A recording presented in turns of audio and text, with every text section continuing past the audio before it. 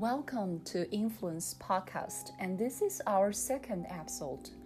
But this is the most serious one so far, which actually means this is the second one.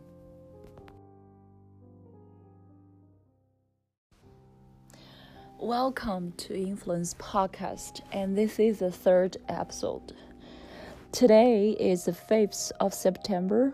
I'm actually laying down in the bed after a long day. I was so exhausted for the whole day, and finally I could lay on the bed and think about life. Well, it's a very, very long day, but interestingly, I was reflecting a lot. Ever since I moved to Beijing, this is second week I've been staying in Beijing. The weather is fabulous, but I can't help but think of, wow, will this last? Will this peace or peaceful moment last? It's been 2 months since I come back to the United States, and everything seems to be well doing, proceeding, but I feel something is missing. When I say something's missing, I think probably that's something I call nature. Yeah, I did have a lot of privilege in going to the ocean, going to the woods when I'm in San Francisco area. But I talked to myself at the time.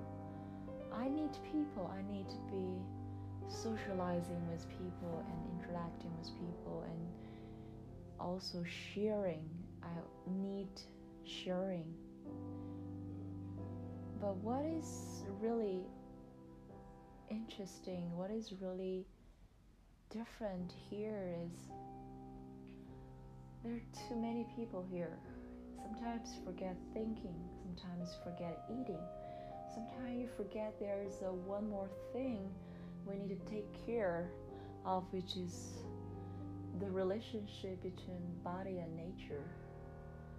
We should get up and talk to ourselves every morning that we cannot forget this, because that's what makes us human.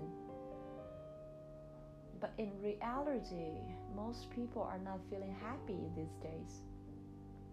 When I say most people don't feel happy, I mostly mean here people are very stressful. That actually, when I come back to China, I feel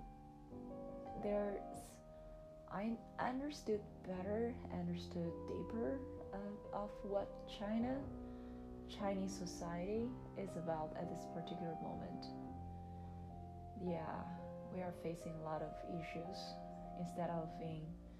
Instead of growing exponentially or growing like whatever the media describes it, it has its own crisis. But what should we do? And we can't just lose our hope. Losing hope is not the best idea.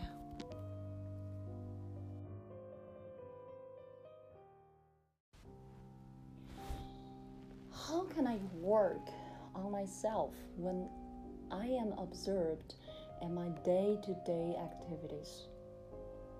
Answer: you need to develop further 4 qualities: awareness, discipline, courage, and intellectual honesty. Anyone can have a good quality of awareness. All you have to do is to drink in moderation and not to eat too much. Get into the habit of leaving the dining table feeling still a little bit hungry. The results will be that you will live longer, be better health, and remain alert. You must, of course, steer clear of drugs. Keep to these guidelines, and you will always have a fine level of awareness. You also need a real will to change, as only this will give you discipline. Because without a minimum of discipline, you will not make progress. Next, you need courage to see in yourself what you do not want to see. Only if you achieve this will you dismantle the old logic that is at the origin of your present life. Remember that awakening is to bring the ego to see that it's not. The fourth quality is intellectual honesty. Unless you are intellectually honest, you will refuse to see the dysfunctions that comes from your fears, from your shadow. By working on yourself, your dysfunctions will diminish. Your seeker will grow and gain confidence by the light of the experience it has gathered, and your day-to-day life will therefore be happier and more successful. Question: so, what should I do? Answer: remember to practice distancing and discernment as often as possible while living your life to the full. Write down your dreams and interpret them by learning your own symbolic language. Practice meditation for about 30 minutes each day on an empty stomach. That is to say 3 or 4 hours after your last meal. If that is not possible, do it every other day. Above all, stick to what you have decided to do. Read metaphysical texts for at least an hour per week in 2 30-minute sections, and they will stimulate your inquiry. Just as you spend time at the gym to maintain physical fitness, you should invest time to open up new neural connections. That is the minimum necessary to put life in your life. It's not that difficult. It will give you enormous pleasure. Question: so I need willpower. Answer: you need willpower and common sense. To grasp who you really are, all you have are your thoughts, feelings, physical sensations, and dreams. To make psychological progress, you must build a witness, and the way to do it, that is to use your sensory perceptions to divide your attention. You must also constantly question the logic that lies behind your thoughts and emotions in order to dismantle it. In doing so, you will make different choices and therefore change your life. By intensifying your practice, you will create a space at the heart of your shadow, at the heart of what has been repressed. Your ticket to get out of this world alive is to transform your shadow into light. If that is what you really want, you are going to have to be methodical and disciplined. Imagine you're a test pilot in the cockpit. What do pilots do? They spend a great deal of time compiling checklists to ensure that they have not forgotten anything. To navigate towards your highest level of consciousness, you need to set up your own checklists. Is distancing on? Yes, I can feel the various physical signs, tingling sensations, etc. Is my discernment operative? Yes, I'm questioning what part of me thinks this, what part of me feels that, what logic is driving me. Am I sharpening my questioning by reading metaphysical texts? What about my dream life? Am I recalling my dreams and interpreting them correctly?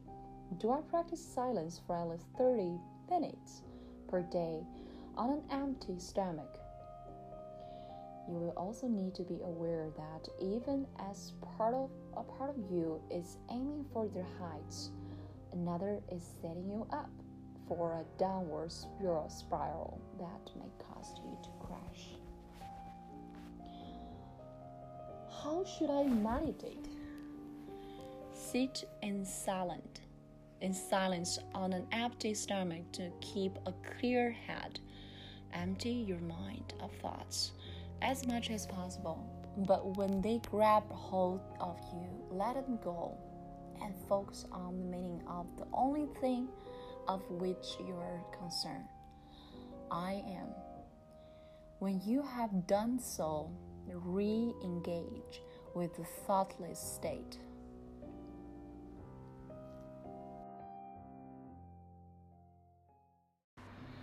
Welcome to Influence Podcast, and this is our third episode. Today, it's a refreshing day. I wake up in the morning to see the beautiful scenery outside, beautiful weather outside in Beijing.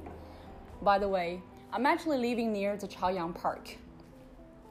Every single day when I wake up, I appreciate the beauty of autumn here in Beijing, and I also appreciate that the choice I made to come here really would lead me to think about what life is about. So I want to take this opportunity to share one of my particular feeling about coming back or moving back from San Francisco. I would say that treasuring the moment, the time you spend in a very unique place, which is San Francisco Bay Area, will make me reflect on every single spot that I visit in this planet. Like right now, I'm standing here in Beijing, but my thoughts could lead me to all the wonderful stories that I have in San Francisco. I was living there a little bit over 2 years, and I think people who live there, who choose to live there or are able to live there, should treasure the time living there. Why I say so? Not just because the beautiful weather over there, but because that freedom, no matter in which way, physical, psychological, mental, many forms, could actually influence you forever. I'm very grateful that in my late 20s I could have a chance to experience a unique place like that. And I think that shaped my perception about the world in a great deal. I remember when I talked to one of our influencers and also a thought leader, I believe, he mentioned there's three things are most important in one's life: work, relationship, and place. So I want particularly appreciate the third one, which is the place. Think about how powerful people could become when he or she choose to stay in and live and grow at one place, and instead of actually choosing others, because that shapes your whole life. When I was there, when I'm in my 20s, then I got privileged to live places like India, Turkey, Brazil, Utah, and San Francisco. By saying Utah and San Francisco, I try to make the contrast of how diverse a culture could be in the United States. So anyone who are listening to this could understand what I mean, literally, if you have been to the United States. So anyway, my point is I really appreciate those diverse backgrounds, the diversity and the contrast of the different cultures and background could really rewire my brain to make me think and do and behave and act and plan as a different self than if I have never been. So just want to take this little moment to appreciate that I was given the opportunities to live and really interact in those places. Thus, I could find a better me and myself at this point. No matter what future will look like. I mean, people all talking about 2050. What kind of world is gonna be in 2050, right? It's gonna be like in 30 years from now. No matter how scary and how uncertain it could be, I think if you have shaped yourself with the broader perspective, and when you have shaped yourself with the deep immersion and interaction with the world, and the diversity, appreciate the diversity and appreciate the difference, the challenges and the opportunities that you have faced in those places, you could get out of it as a much stronger self and facing the spinning of the world. No matter how fast it could be, you could always be there. Be yourself. Be a genuinely strong self. And I think that's the whole point that I'm talking about today. I'd like to share with all of you, and hope we all get the inspiration life gave us in terms of what we should treasure and how we could treasure and to make our life better.